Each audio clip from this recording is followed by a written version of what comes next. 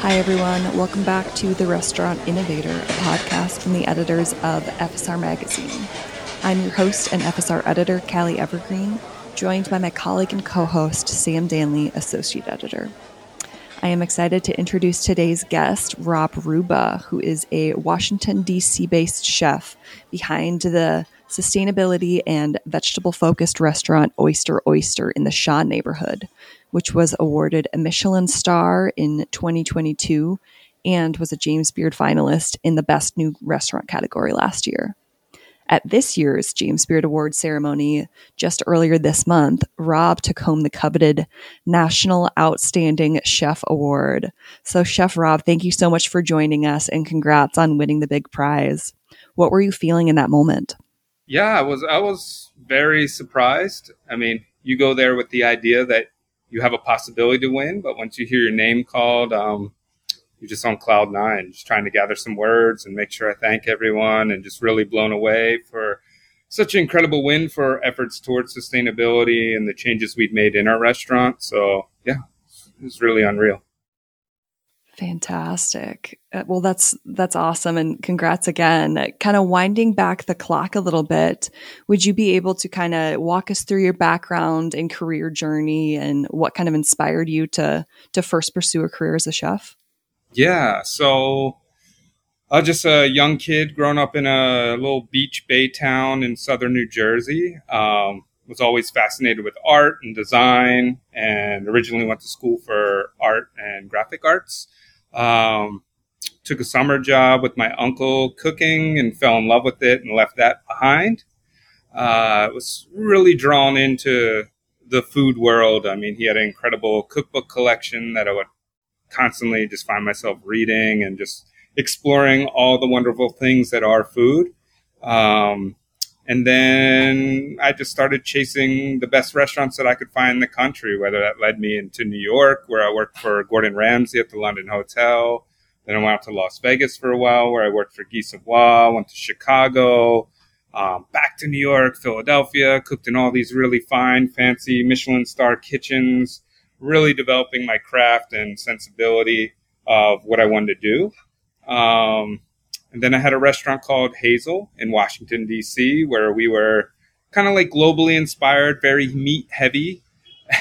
And I started to think about what my impact as a chef was. A long career of thinking I was doing what was considered the best, and finding that there's a lot of waste, that there's a lot of mistreatment of both the employees in these restaurants as well as the folks who bring the food to you, and realized the food I was cooking was far from sustainable. And I kind of had this existential thing, if I even wanted to cook anymore or not. Like, maybe I was going to leave this career as a whole. And then I realized it's the only thing I really know how to do. That is my voice.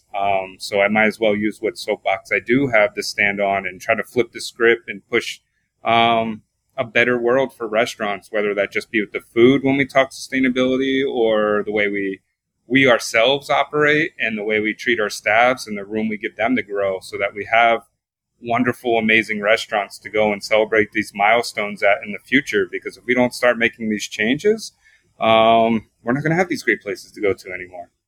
So tell us a bit about when you really started to pick up on the unsustainable aspects of the industry. Was that like a gradual awakening, or was there a big aha moment for you? Yeah, I think it's gradual, and then like a big impact, like Omnivore's Dilemma, reading that when it came out, various chefs starting to like lean more like, oh, we're using fish, we're not using meat, like kind of influencing that a little bit. And I've always been drawn to eating this way. I mean, on my days off, I'd be like, let's go eat whoever has the best vegetables, even when I wasn't a vegetarian yet myself. I was just always into that style of cooking, that style of food. There's some subconscious things. I have like a bunch of these childhood books that I've taken from my mother, then to read to my kids. And then back, there's like environmentalist propaganda that maybe I've been like brainwashed with or something that's still with me. So that very gradual from the early days all the way to now. And then around that time of like 2017, I just like, it became overwhelming. Like, I think it all just hit, and I realized like that's what I needed to do. And that's why I left that restaurant and decided to build Oyster Oyster. And, I needed from the ground up to build something that was going to align with the ethos that I wanted and that I wanted to see in the future where we'd have room to grow. And so, when you started Oyster Oyster, can you tell us about how you formulated your menu, how you went about that, culinary innovation process with, plant forward sustainability in mind? Yeah. I mean, at first it was, let's just cook vegetables. I want to do that. Then sustainability started to become a very strong, anchor for my business partner, Max Culler, and myself.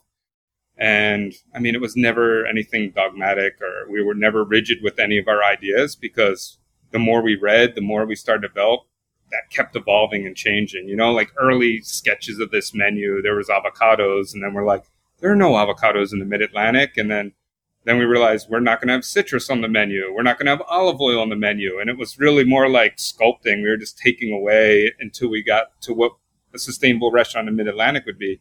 And we gave up a lot of things that I was used to in my repertoire, years of cooking sous vide. We no longer use plastic bags to cook in. We don't use cling film. So like eliminating all of that slowly. And then right before we were getting ready to open, 2020 hit, and, pump the brakes, stop, figure everything out. And that was a really good incubator for our ideas and our ethos and everything we wanted to put forward, because we only had time to think, right? We only had time to plan a little bit more. And as awful as it was, I'm grateful for that time, because I think we built something that was not only more sustainable for the environment, but for myself to not burn out in and just pushing. We really built something that was holistic for both myself and the staff, which is really beautiful. And that's kind of where we are now. We're just continuing to grow and work on our, design of the restaurant, utilizing all LED lighting and minimal new materials, trying to use some reclaimed stuff, and just really build a restaurant that, champions the sustainability ethos.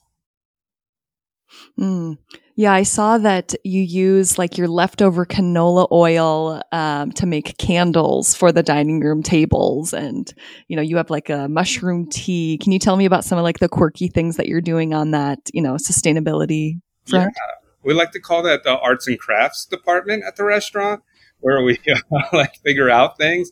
So early on, we decided the oyster shell would make a great votive for the table.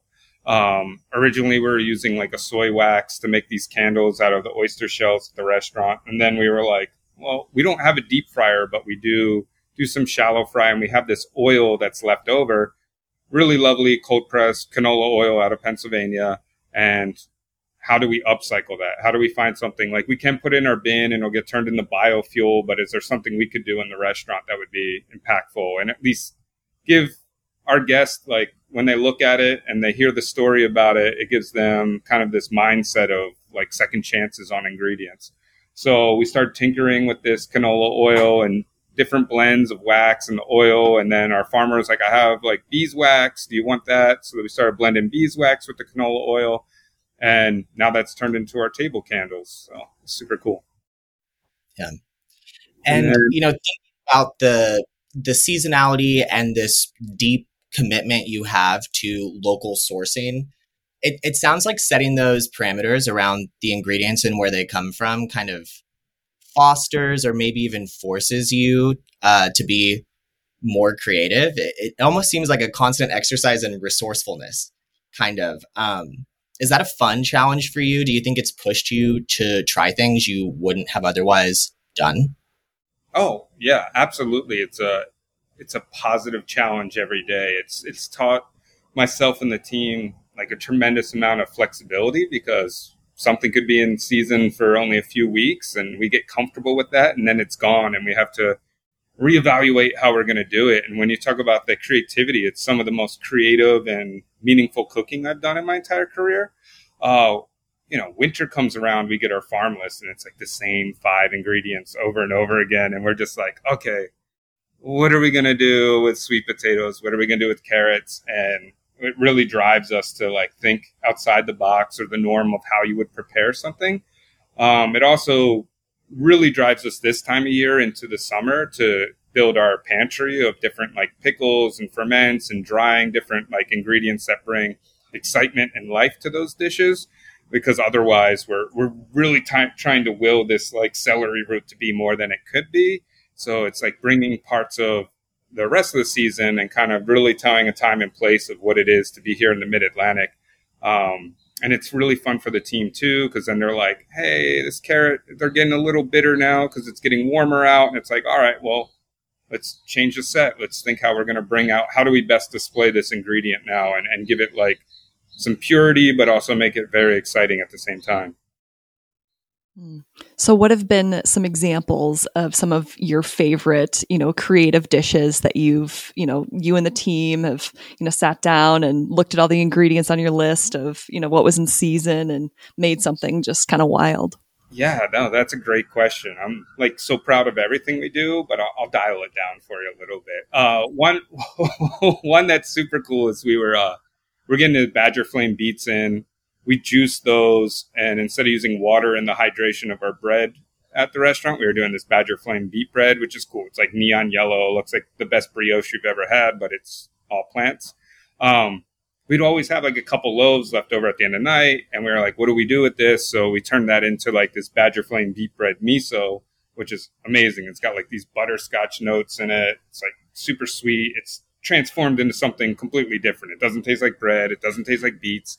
It's super fun. And we've made like a caramel out of that, like this Badger Flame beet miso caramel that goes onto some fresh berries right now. And it's just really neat how something of trying to do like zero waste and think ahead became this amazing new ingredient for us.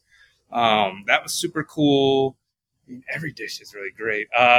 We were poaching rutabaga earlier in the season, and like this little disc, and then the broth left over from the poach was so good. It tasted like the best chicken stock you've ever had, but it's just all vegetables. So that became our warming broth in the restaurant. And guests are like, what is this? It's like, and we're like, it's rutabaga stock. And they're just like blown away. It's like, what is that? I mean, there's more to it, but it's like pretty simple, and it's just amazing how when you like cook things differently, you can extract these flavors that are familiar, but they're coming from something as humble as a rutabaga. So I'm curious too, where you draw a lot of your inspiration from. Obviously, it sounds like it's a collaborative effort with your team, but who are some other like chefs or restaurants that you think are, doing, plant forward sustainability really well? There's a lot, and I'll be honest, I don't really look at other restaurants as much as I used to when I was younger. I love collecting cookbooks and reading them, and I used to be very much in that. But for us to get our mission out, I like kind of put the blinders up a little bit because I want us to stay in our creative space and not subconsciously be influenced by others. I think it's very it's a slippery slope sometimes. But like in the early days, it's now closed, but Relais in Copenhagen was like a really cool restaurant that was doing. They're not completely plant forward, but they were doing a lot of amazing things with vegetables and very much in line with kind of how I wanted to build Oyster Oyster with their sustainability efforts. It was a restaurant that definitely inspired me to get to the point of opening. I thought their work was really amazing, but it's no longer there. So I guess we'll try to carry that torch now. Definitely. On your website, I noticed you also talk about your selection of local and organic natural wines. Can you talk a little bit about, how you vet potential partners, vendors? I know you said, it would be wrong to select a wine that was good for the earth, yet horrible to their employees. So how do you kind of apply that same care, to vetting and then also treating your own team members with care? Yeah, with the wine program, it's always been rooted. We would say natural wine in the beginning, and then we were like, well, what does that mean? So then we kind of start throwing around the term responsible wines. We try to work with as many local producers here in the region, which is fun. And they're coming up, and there's some really exciting stuff. But there's also amazing. I mean, wine is like old as can be, right? Like everybody drinks wine. It's everywhere now, and with our mission, we want to make sure we're showcasing people who are doing it really well, whether that is in, someone in France or someone in Uruguay. It's like we're gonna respect them and show the quality they're doing, but we need to really know the story, right? Are they farming with biodynamics? Are they not actually adding anything to it? Is it organic? All the wines are vegan, so there's no fish bladders or egg to clarify the wines. We're doing it in a very natural way, a lot of unfined wines.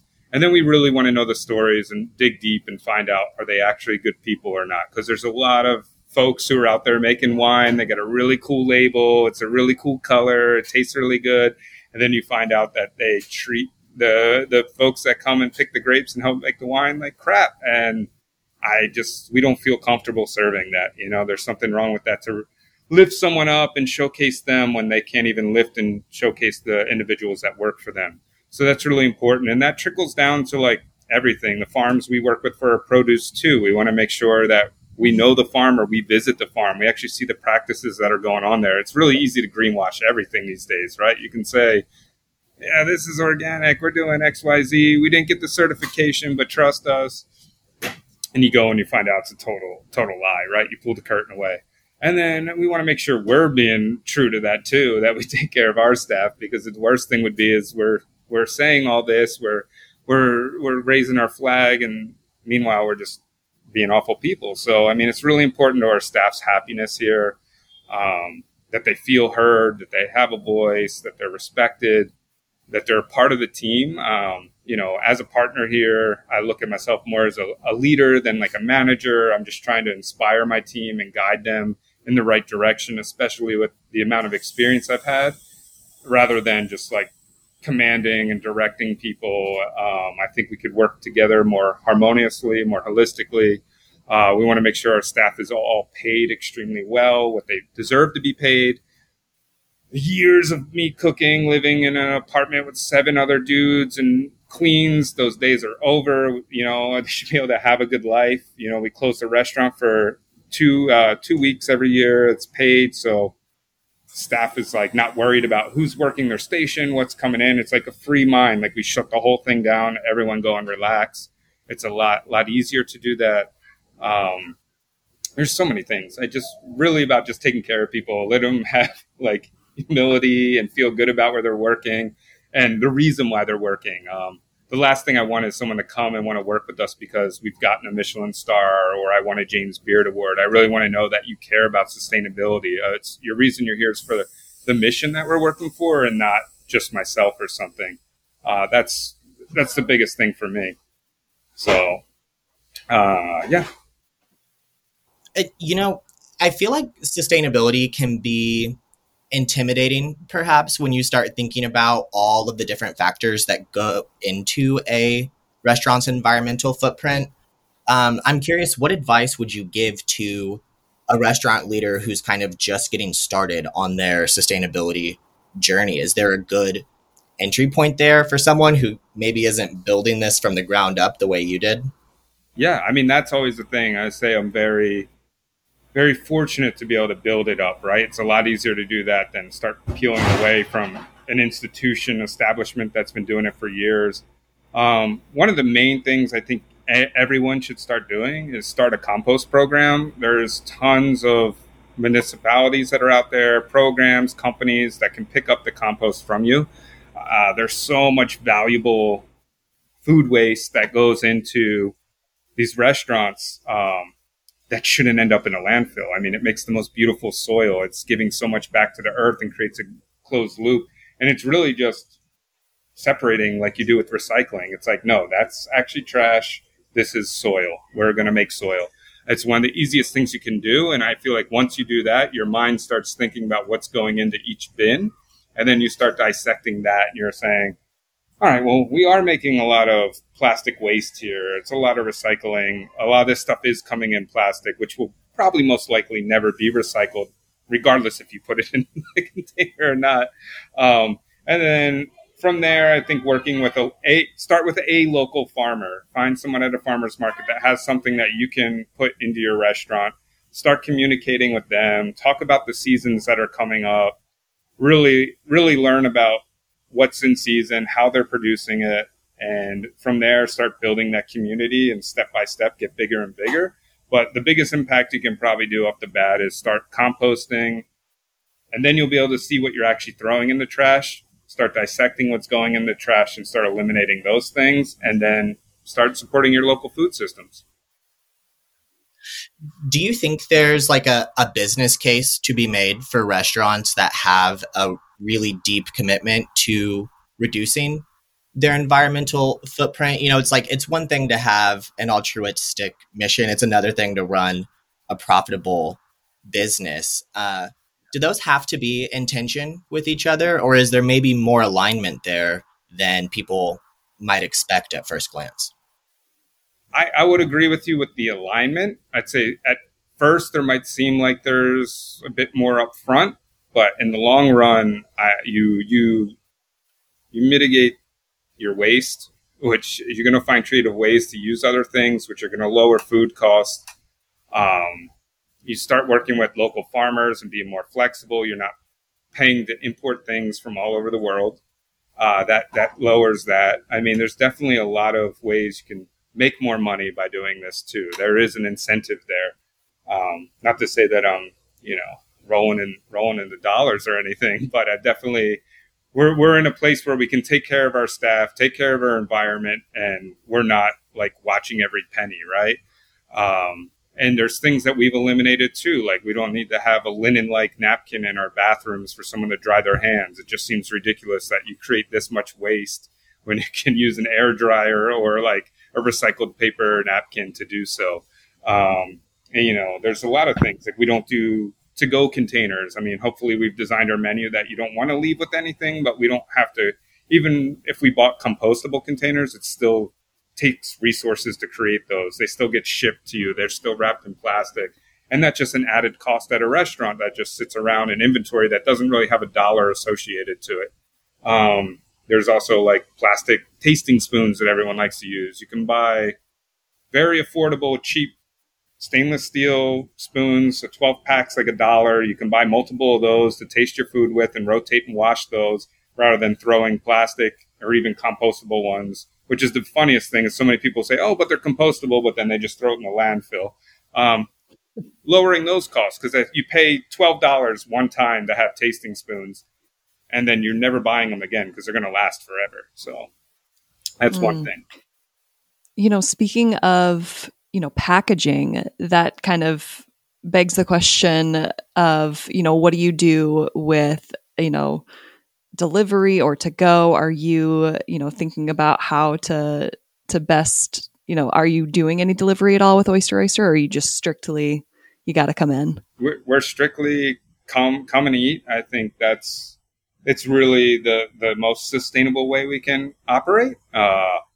Food world is like as a whole not really that sustainable, even like operating a restaurant, but trying to do our best because we love going to restaurants. And until cities get on board with like mandatory or having composting, like where I live in Arlington, they pick up the compost every Friday. That's just part of the system. If cities could get on board with that and then regulate what kind of containers to go would be, because it is a convenience. I mean, there is individuals who can't leave their home and need to get food delivered to them.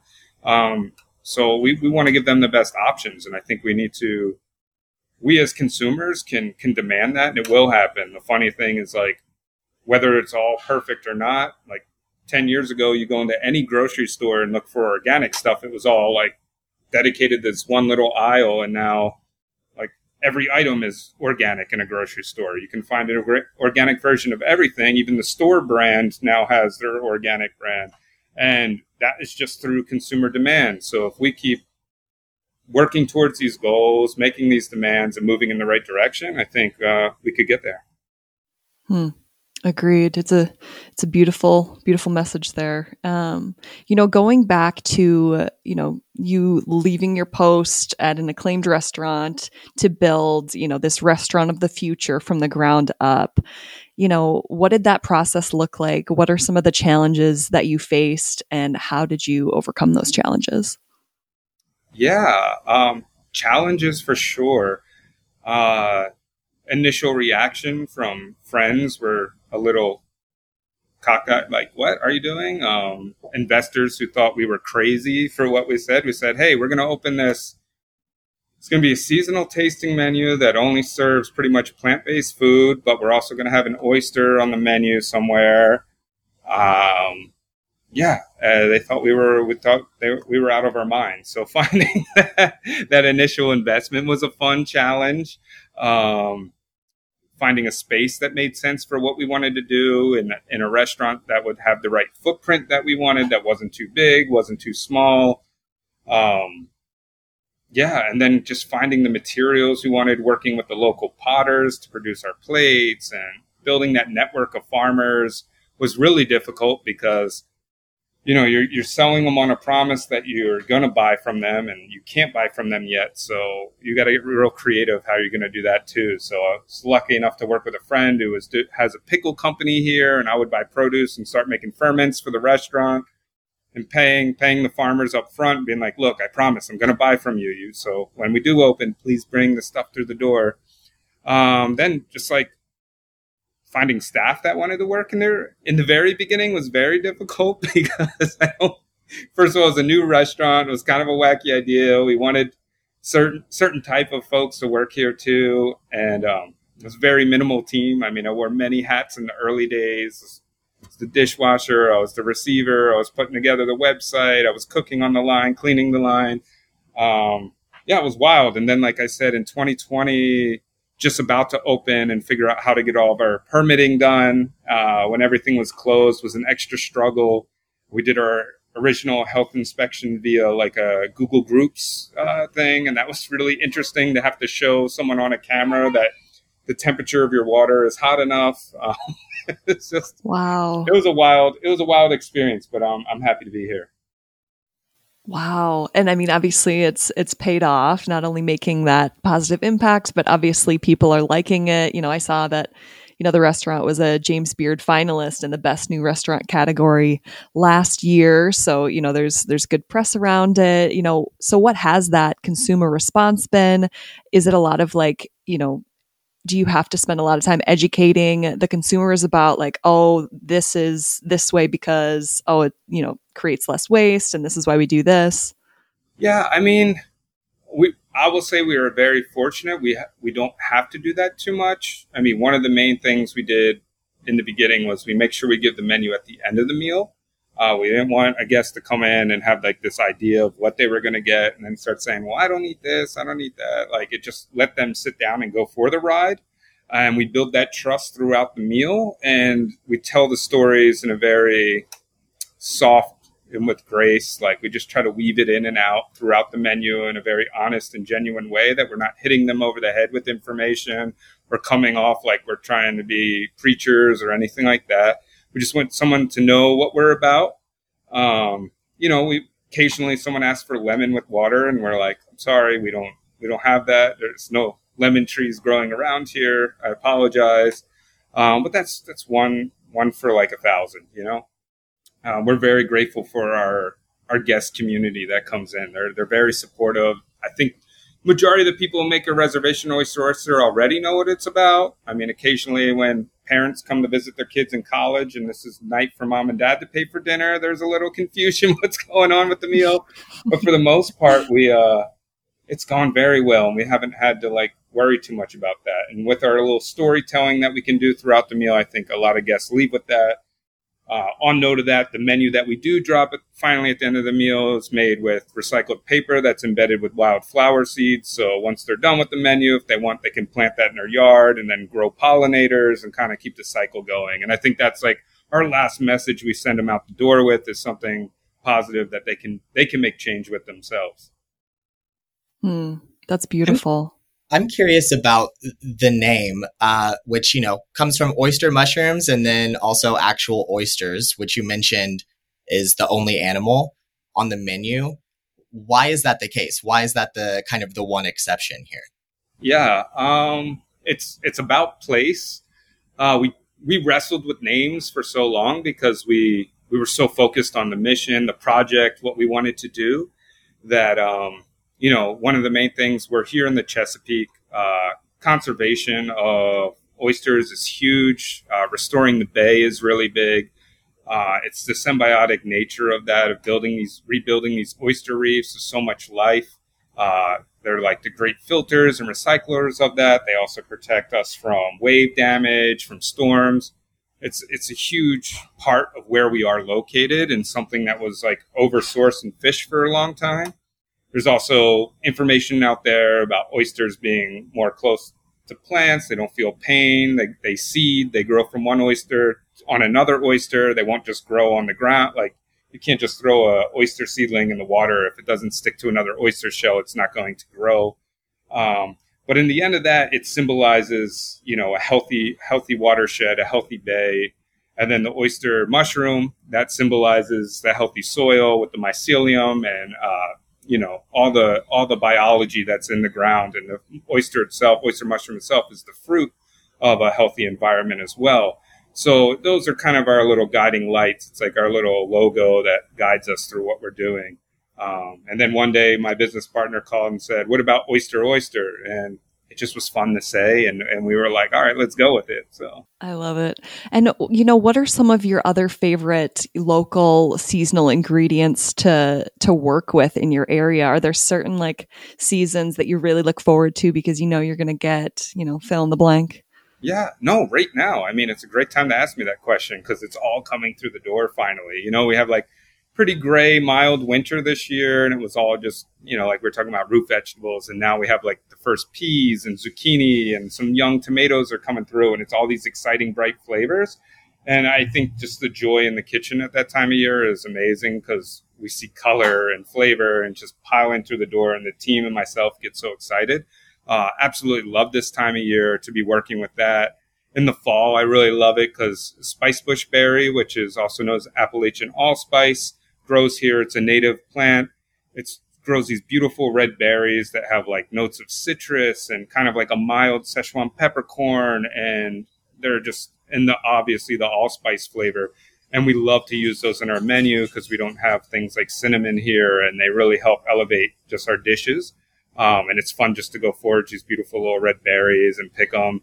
And yeah, it's a lot of fun. We even took the branches from that and brewed a beer with a local brewery, Black Narrows, in the winter, and made this beautiful citrusy spice saison that's going on tap this week. So it's really fun to work with these ingredients. So cool. You mentioned, greenwashing is obviously an issue, but also just, I guess, the trend of sustainability in general, one could say is pushing everyone forward at least a little bit in the, positive direction of where we want to go. But what's kind of your take on, rethinking our food system, broadly given, restaurants and their, unsustainability at the moment? What can be done in, we work a lot with full service restaurant chains, report a lot about that. What do you think can be done in that space? Yeah, it's a real interesting question. It's a lot to unpack, but we'll get it. We'll get it for the podcast here, right? Yeah, I mean, there's a lot of things about modern agriculture that's really amazing. How much people we can feed, but we know the problems with that, with monocropping, right? And I think it's going to be an effort in science and old ways to figure out how to make regenerative soil and figure out ways to really be able to feed the world still, but in a much more sustainable way. I don't have all the answers. I think if I did, I would not have to run my restaurant anymore. I'd be a very wealthy person. But we're working on it. And I think with these large full service, more chain restaurants and larger ones, I think, take the approach there's, their Sweet Green will say when they go to a new area, they look to lock up with farmers in that area to do what they do. Maybe their sauces are the same, et cetera, but they want to bring in some of that local agriculture to what they're doing. And I think rather than us working off of all monocrop giant farms, I think it'd be better if we were regional, really focus and support community farms, that those farms can go into grocery stores and supply their community. And I think when we're feeding ourselves and we're communicating with those people and we have relationships, then we want to take care of the soil because then that's the food we're eating too. And we're going to have that rapport to talk back and forth and really make stronger ecosystems amongst ourselves of producers, of everything. I don't think we're just talking about food when we're at that. I think it can really expand into something beautiful and it's nothing new. It's the way they did it thousands of years ago, but we can apply it now to this lovely modern society we have with the technology and information we have, and the way we can now communicate like this right now. We're over a screen and we didn't have to travel to do this. We can mitigate these issues of like fuel use and stuff like that, and still connect and talk through ideas. I think there's a lot of great, intersection of like technology and sustainability. And I think that's really what's going to push it forward, so that we can connect one another, but use the information we're learning to build better systems in each community around the United States. Well, I think that's kind of a beautiful note to end on, actually. I think you wrapped it up perfectly for us. But, was there anything else, Rob, you wanted to chat about? No. To get to? Just do the right thing. That's all. Easy enough. All right. Yeah. Well said. No, I really appreciate your time today, Rob. It was great chatting with you. And, if our readers are curious, want to like find out more about Oyster Oyster or about you, can you kind of provide the best way to do so? Most people give, like a website or an email address. Best website, we're oysteroysterdc.com. And if you follow us on our social on Instagram, we have Oyster Oyster DC and at Rob Rubba. We're always posting about what we're doing and all the great things that are coming through, and some funny little videos here and there too. So. Sweet. Well, thanks so much again. And thanks to everyone out there listening to The Restaurant Innovator. Stay tuned for more.